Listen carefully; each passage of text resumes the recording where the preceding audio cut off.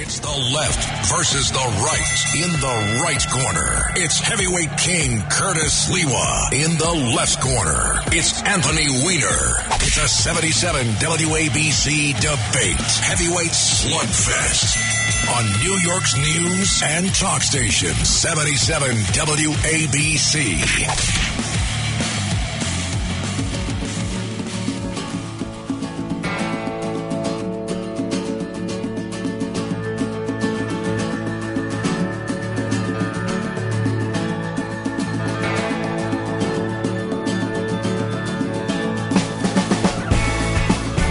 Good afternoon and welcome to Left versus Right here on the WABC Talk Radio, 77 WABC. My name is Anthony Weiner, representing the left side of the spectrum. Curtis Lewa will be joining us in the second hour, representing the right, or what he would say is right down the middle, or right as incorrect. We have a great show today. It's really great to have you along with us. This is, of course, a very meaningful weekend. We are in the midst of Holy Week, tomorrow, Easter Sunday. For my landsmen, the Jewish community, this is Pesach, and of course it's Ramadan for those followers of Islam. And so this is a good time to be getting together, talking about issues, talking about things that unify us, talking about things that maybe divide us, but we can talk about them a little better. And I'm really glad you're along. We're going to have another issue where I dive in a little bit deeper than normal today, another issue that perhaps will prepare you for the conversations you might be having over your holiday dinner table. Call it maybe the context of the week or the meet you in the middle segment. We also are going to hear in the second half of our show, we're going to hear from a person who's going to bring us another chapter in the Hunter Biden laptop story. I can't get enough of this one. A couple of weeks ago, I did a whole show about it, or a good portion of a show about it. Became something of an expert because I was hearing a lot about it on the show, hearing a lot about it on this network, and I wanted to learn more. But this week, the story got even crazier. And a little later in the show, we are going to hear about an interview given by John Paul Mac Isaac. And if you are a real Hunter Bidenologist, you'll recognize that name. He is the guy who had the laptop.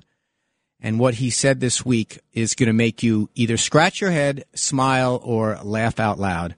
Or as my son Jordan would say, lol. And I try to remind him that I actually asked Jordan the other day, do you know what lol mean? I don't think he knew. He just knew lol. And then, of course, when Curtis comes at 3 o'clock, we are going to talk about some of the issues of the week. He, of course, is someone who can give us remarkable context about the subway shooter. If you've been listening to WABC Talk Radio all week, you know that Curtis was there at the time that it happened, or soon thereafter, put it that way, and was reporting from the ground as only Curtis can, given his knowledge of the subway system. We're also going to try to answer the question, did Governor Hochul have a terrible week, a very bad week, or a disastrous week? That is the grade curve for her this week.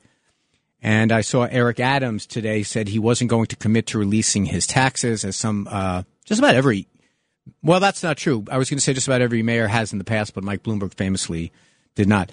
And Curtis, as he always does, found a great story for us to talk about.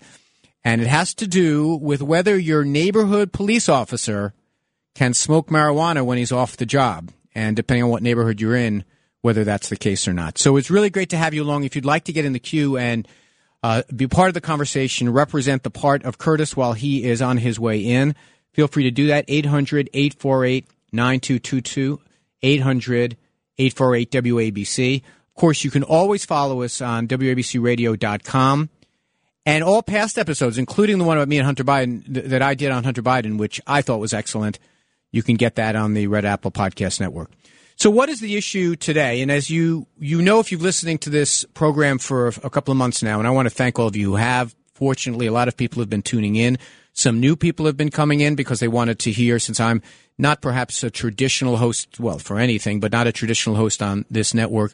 We've gotten a lot of new listeners and also folks who have engaged that they hadn't before. I have been trying to pick one issue each week. And although we talk about this being left versus right and being a slugfest, but it's more kind of a meet you in the middle kind of segment where we try to give context to an issue. And today is a challenging one. It's the issue of immigration. And I'll let that sink in because, yeah, that's a biggie. Because we really do have a crisis in immigration. But as I'm going to try to describe, it's a crisis really in four parts, or four different elements of it. And like past issues that I've talked about on this program, it is one where the conversation, everyone is welcome. Everyone is welcome to call in. Everyone is welcome to participate.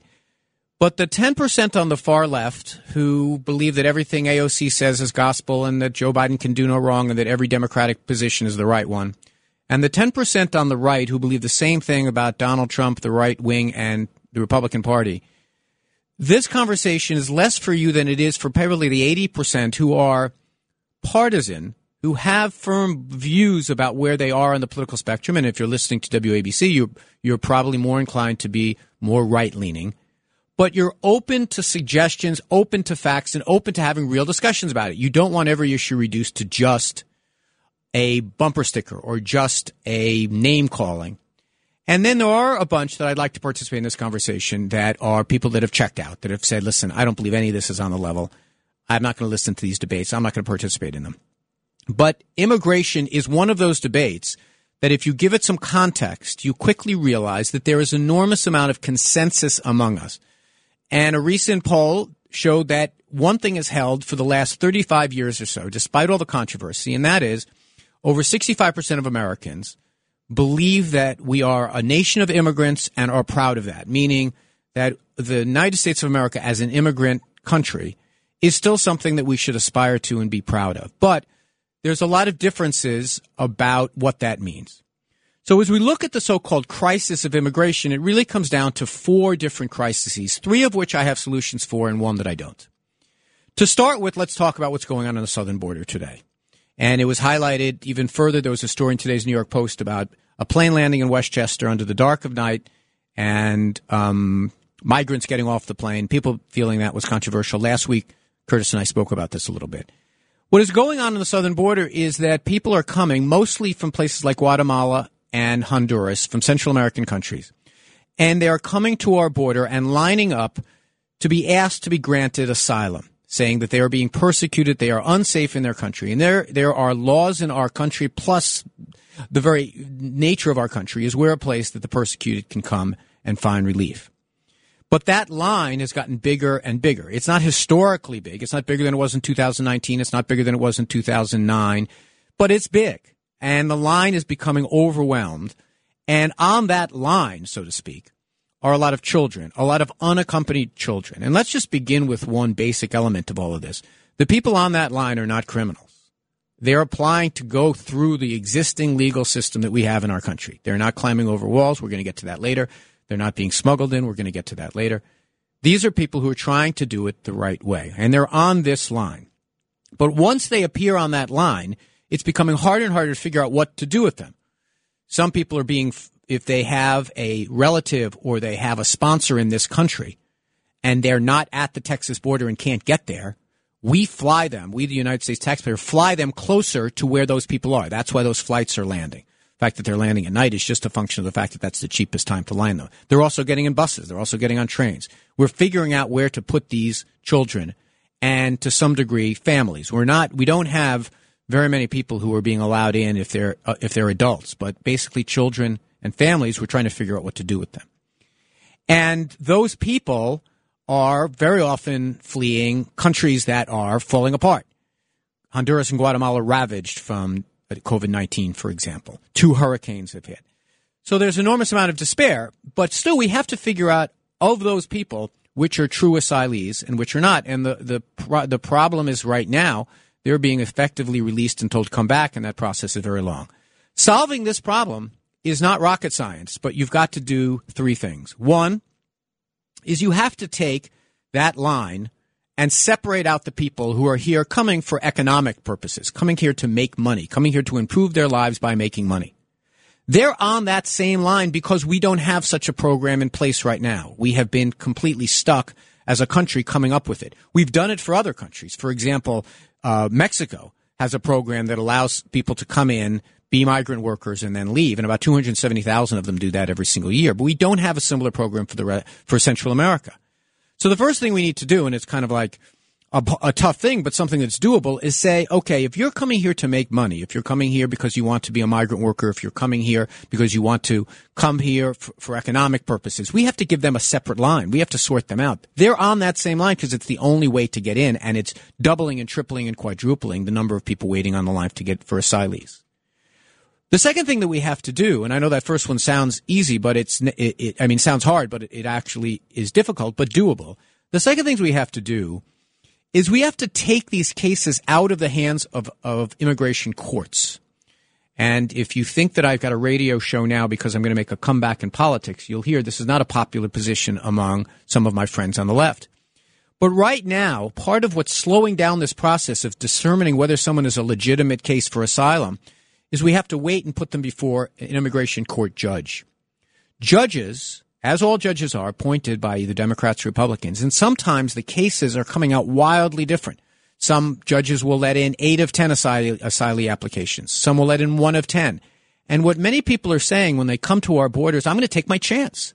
In fact, many families are returning more than once because they want to figure out whether they can get a judge that will be more sympathetic to their cause. Does not have to be this way, even under the present law. They can be heard in front of administrative officers, essentially bureaucrats, who can hear these cases and try to determine whether indeed these people are being persecuted and should be let in and had to dispense with them. Which brings us to the third thing. We have to do this quickly. We cannot have people waiting for 2 years to have an asylum case heard, where they're released out into the country, even if they're going to come back, and even if statistics show they generally do, released out into the country with a phone or with a monitoring system or with a phone number that they have to check in on. We have to make sure that everyone down in these countries knows that if they come here, it is not going to be 2 years of reprieve while they wait for their case. It's going to be a matter of weeks and a matter of months. And if we do that, then holding these people in a civilized way, in a compassionate way, becomes a much more easy thing to do. We're holding them for weeks and months rather than years. So we have to do those things, and we have to do them quickly.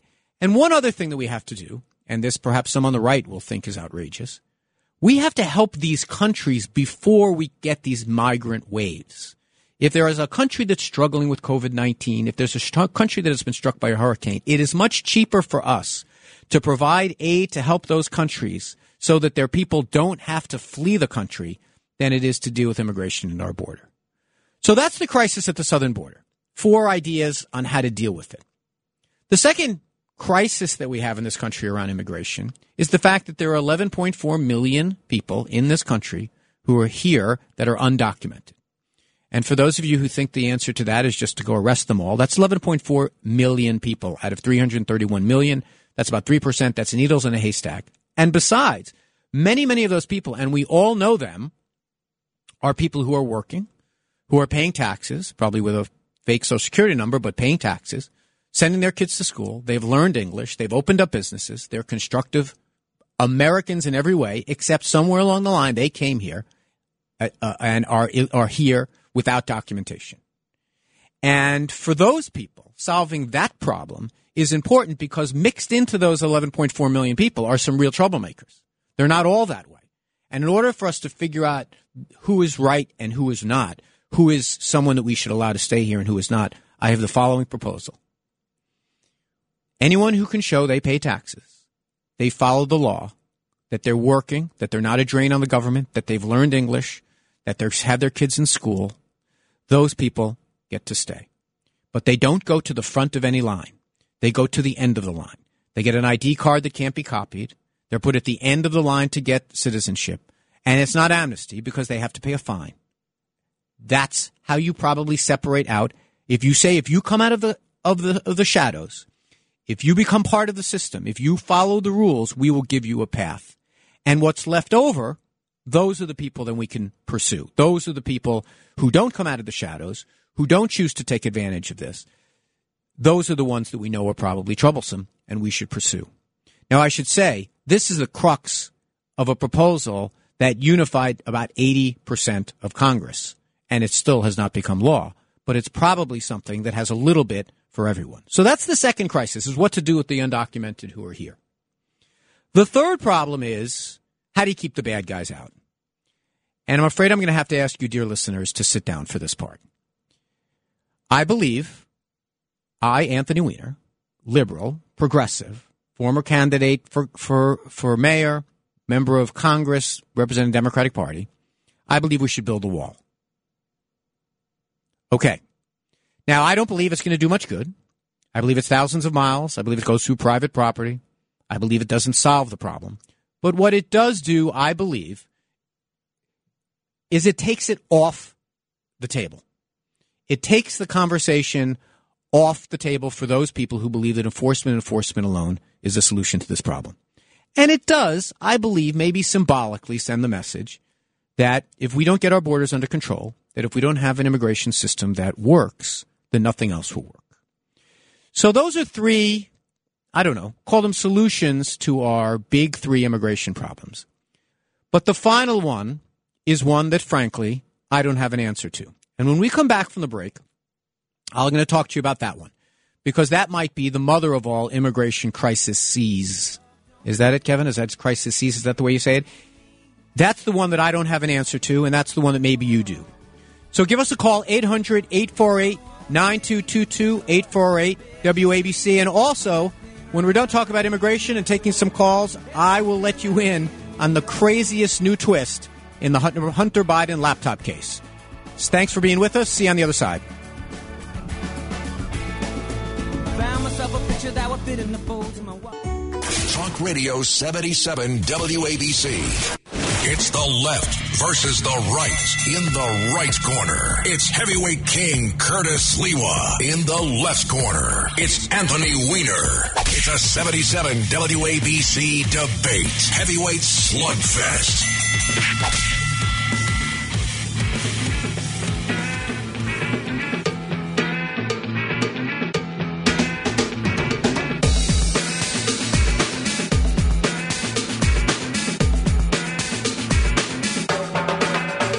Welcome back. My name is Anthony Weiner, representing the left side. And Curtis Lee will be joining us at the top of the hour. Elvis Presley bringing us in, saying a little less conversation, a little more action. That is perhaps the perfect line to introduce the subject of immigration we've been talking about today. And if you'd like to be part of that conversation, 800-848-9222, 800-848-WABC. So we're talking about the challenges of immigration. We're talking about the need to kind of meet in the middle on some of these things. We're talking about the challenge of trying to get these crises resolved. And I said that it's really four crises. There's one at the southern border that we're dealing with that has our immediate problem. We have the more long-term challenge of dealing with the undocumented who are in our country now, and of also how you keep the bad guys out. And the wall is just part of it. Obviously, we need plenty more enforcement, but frankly, many of our enforcement agents are focusing on those other things when they probably should be focusing on things like keeping out gang members, keeping drugs, interdicting drugs, and the like. But I said there was a fourth challenge in immigration that had vexed me, one that I did not have an answer to, and perhaps it's the one that I should because I've got the experience around it. And let me give you some background. First of all, you know, many of you who are in the New York City area know I used to be a member of Congress, served on the Judiciary Committee, ran for mayor a couple of times, was a member of the New York City Council. So I'm familiar with the moving parts involved in immigration.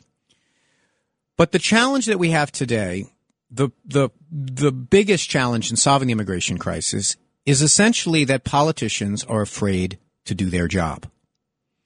That the challenge today, the existential threat that politicians face, is Democrats don't fear Republicans running against them.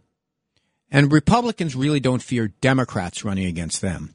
The way districts have been drawn so perfectly over the course of the last 20 or 30 years to make safe Democratic and Republican districts, then now the challenge that most politicians, things of their own party, from the extremes of their own party.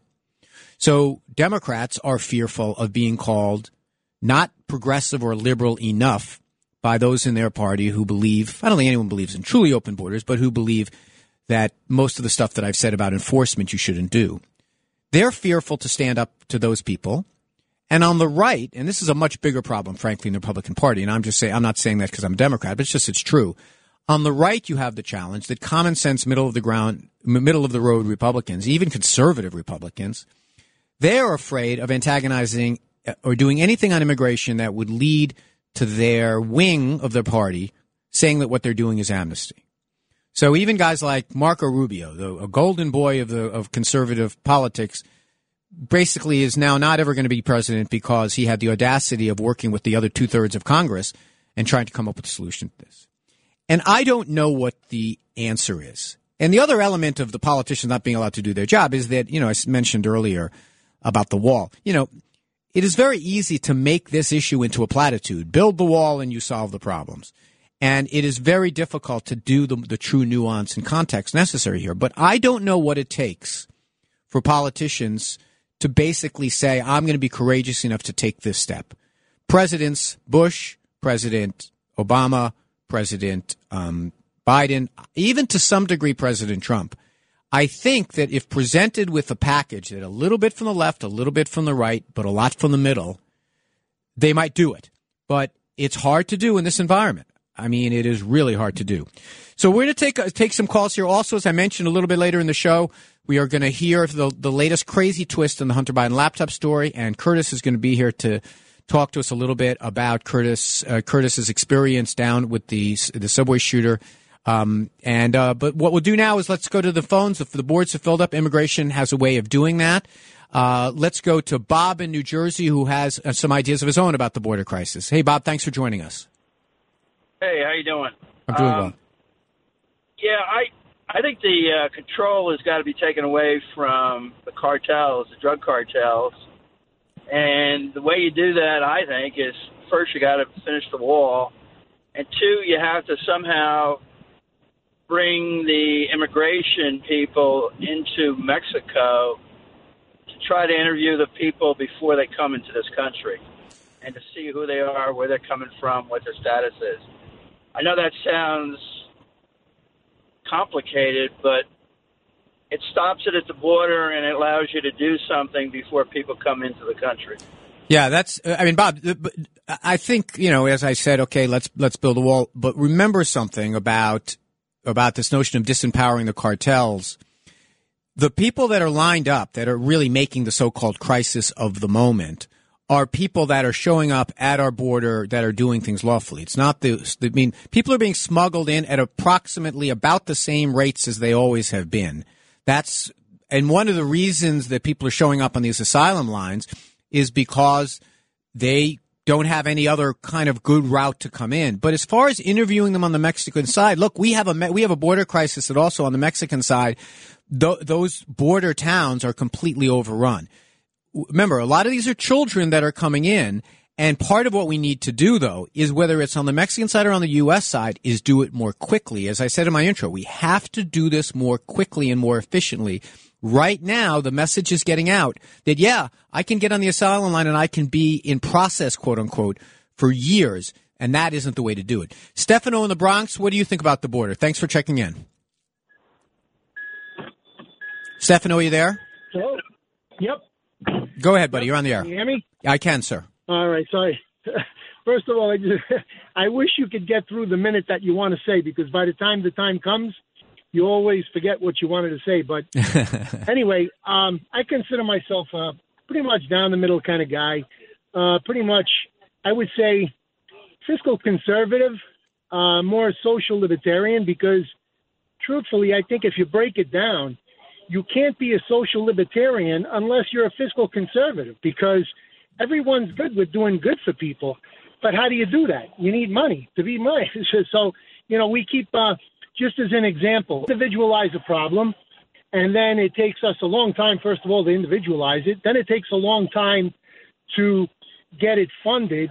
And I'm just going to throw you an example out there. Like, we've always had this issue. So our last administration comes up with this drive. Okay, great.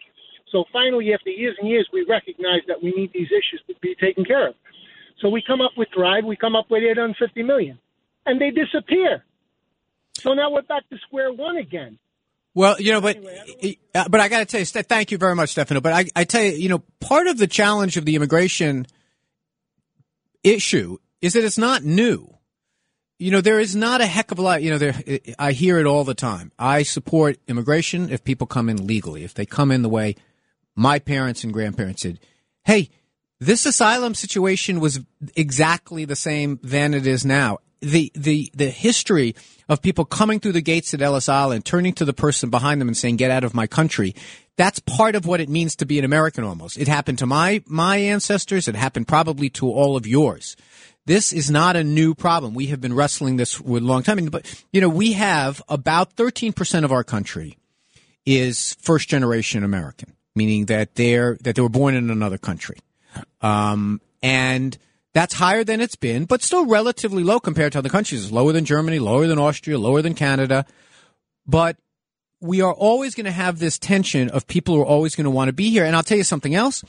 We want the best and the brightest. We want the most ambitious. We want the hardest working from other countries to come here. We want that.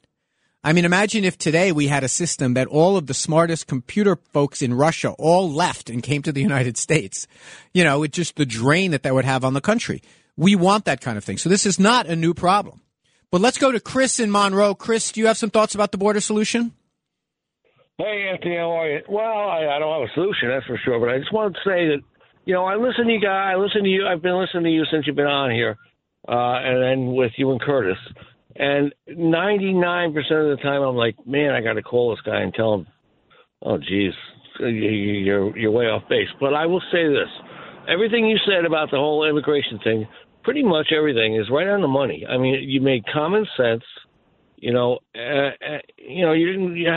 going in any weird directions or anything, but you just made sense, man. And especially the fact that people have to stay, if they're going to stay for 2 or 3 years, they're going to disappear, and the whole thing is for naught. Yeah, well, I appreciate it. I especially appreciate that you're surprised that I make sense. I know I have that effect on some people sometimes. But, Chris, you're exactly right.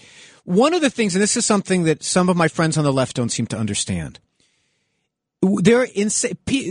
people who seek to come to this country, they watch what we're doing, and they learn quickly. So when I said that there are a lot of people who are seeking economic solutions by being on the asylum line, it's because that's the only place that they can go. People will figure out ways to come here to protect their family, to find economic freedom for their family, to protect their kids. And let's keep something in mind here. This is a time that we're unified in our expressions of our religious faith. No matter what your religious faith is, this time of year, you're thinking big thoughts. You're thinking thoughts of gratitude, whether it be for Easter or Pesach or Ramadan. These are children, okay? These are unaccompanied children. A child from Nicaragua, a child from Honduras has not committed any crime. They're not an illegal. They're a human being that we have to try to figure out what to do with. But a mother is not going to bring their child across the border if they think that it's not going to succeed in having them stay there. Or if they think it'll take 2 years before this gets sorted out. They'll only come if they think that they can show that they are truly being persecuted, that they're truly at risk, that they're truly endangered. And that quickness, that speed, and that surety of the system is very important to have. And that's true if you're going to have successful laws on any level, but certainly in immigration. Next, we have Edward calling from Chicago, Illinois. Edward, thank you for checking in today. Yeah, Anthony. So my thing is that so we don't hold up commerce. We really need to get serious about military operations limited between Nicaragua and Mexico. That's my idea. Tell me more what you're saying. Well, targeting the cartels. I'm not talking about the caravan, people coming up north. Particularly the cartels is what we're talking about, obviously. Right. I mean, look, here's what we have done traditionally. And it's a good point, Edward. I appreciate your calling. What we've done traditionally is try to support stable governments in Latin America. We've tried to keep them on their feet to be able to do the job that they can to interdict drugs. Now, we hear all the time from those countries, you gringos up north, you complain about immigration, you complain about gangsters, you complain about drugs, and then you consume our drugs like crazy. You're not being helpful. And there's some truth to that. I think we have to figure out the demand side as well.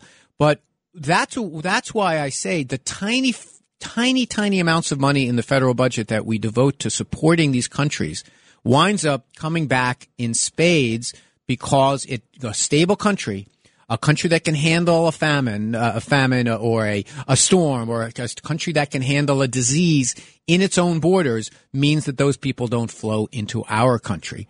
And our immigration policies can withstand it. And, I mean, look, there's a certain common thread here to all of these things. And that is that they're solvable problems, but you need to be able to give a little bit in both directions. And those of my colleagues on the left, that means you need to give a little bit on the idea of having quick and in some cases severe consequences if you violate immigration laws. On the right, it means recognizing that not all of the undocumented that are showing up at our borders are the same. That there are some that are of value, there are some that help support our economy, there are some that truly are in need, and there are some that are doing it completely lawfully, and that we should honor that. And also on the right, we have to say that, look, enforcement is important, but it is not the be-all and end-all. We are not going to enforce our way out of this problem. We are not going to round up 11.4 undocumented people. We are not going to take 5-year-old and 6-year-old kids and lock them up in cages. We're just not going to do that. That's not who we are as a country. And if we keep in mind this kind of center space, this kind of common sense middle, then I think that immigration policies can be improved and we can solve these crises once and for all. But if we don't figure out a way to let politicians be less afraid of doing their job, none of it's going to get resolved.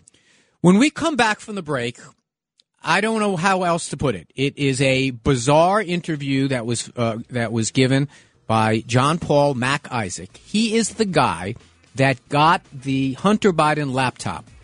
He is the one that originally started this whole cascade of things.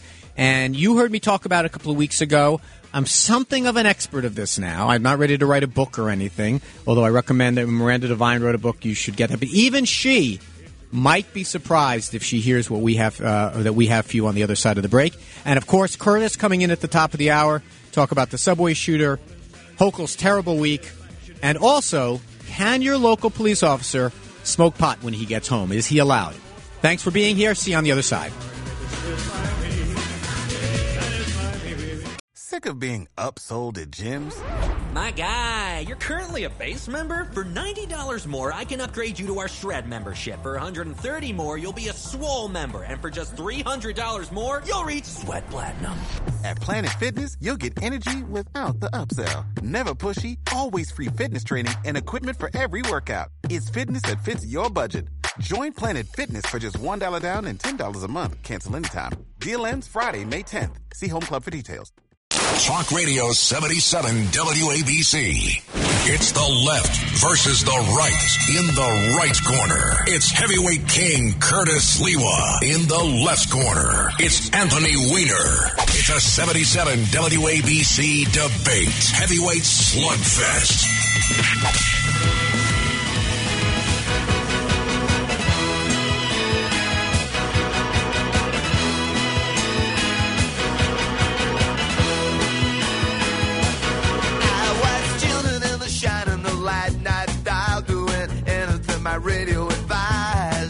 We have all kinds of Elvis going on the show today.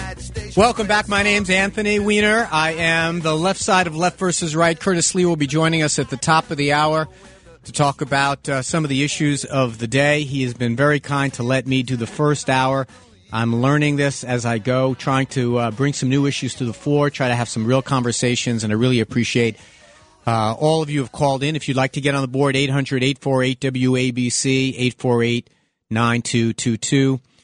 The great conversation about immigration, but there's something about the Hunter Biden laptop story I cannot stay away from. Most of my colleagues on the left just don't want to talk about it. I love it because I now know it pretty well. I did a whole show on it, not last week, but the week before. You can find it at WABCRadio.com on the Red Apple Podcast Network. And by the way, you can subscribe to the show there if you can't be with us every week between 2 to 4 on Saturday. You can subscribe. It'll automatically appear in your feed. Best way to search is actually Left versus Right. You'll get my show. You'll get the show that Han does. And you can find the show I did about Hunter Biden. And there are a lot of elements of this story, but one of the big elements that is constantly harped upon here on 77 WABC Talk Radio is the big cover-up that took place to keep the Hunter Biden laptop from being really discussed and talked about when it came out just a month before the 2020 election. And I covered this issue extensively when I talked about it, and I pointed out that there were so many things that were so suspicious about this laptop. The fact that it came out when it did, the fact that once again it was emails, the fact that our intelligence agencies were warning that this was the way the Russians were going to, it just looked very suspicious. But one of the things that made it very suspicious and made it very difficult for other newspapers besides the New York Post to write about it is that no one wanted to share the laptop. No one wanted to share a copy of the hard drive with the other newspapers. In fact, when the person that had it, and I don't want to name names, I'll just say that he's a host on WABC, and he's one that you should listen to, and he's a former mayor, would not give a copy of this laptop to any newspaper besides the New York Post. He even told the New York Times no when they asked about Washington Post. So they wrote stories, but they couldn't have access to the laptop to see what it really was. So a lot of it was that kind of suspicion. Now that it's been widely shared, a lot of elements of the laptop have been confirmed to be authentic, including the financial stuff. And as I said a couple of weeks ago, looks terrible for Hunter Biden. But there are some crazy things about that hard drive. For example, on the hard drive, there are folders called Mail, Suspicious Pics Package, and Big Guy File. Obviously, Hunter Biden didn't put those on the laptop. Someone else did. There's all kinds of evidence now that it's been analyzed of files being put on both before and after this drive became public. And so one of the people that can answer questions about all this is the original shopkeeper in Delaware that the laptop was dropped off at, who took the laptop, turned it over to the FBI, and eventually turned it over to sources close to Mayor Giuliani, and then it became public in the New York Post. So this fellow did an interview this week on a right-wing media outlet called Real America's Voice. His name is John Paul Mac Isaac. I'm convinced he added the Mac just to do business with Apple more. And he was asked about some of the information that is out there about the laptop, when he got it, what made him decide to turn it over, what he was concerned about. And he said some interesting things, and one of the things he said is that he turned it over to the FBI, was thrilled to get it, but that he kept a copy of it so that he would have some protection. And then he also said this.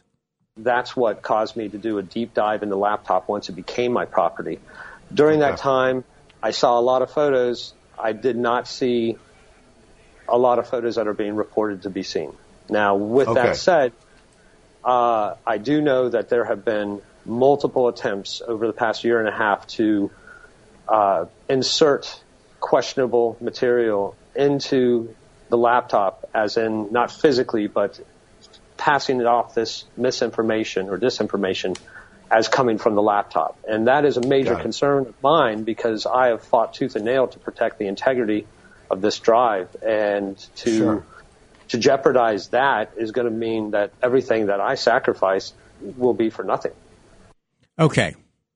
Now, that was a little bit confusing. It was a little confusing. But what he said there is that as he's been watching this debate, he said he's been seeing things that were being characterized as been on the drive that were not there.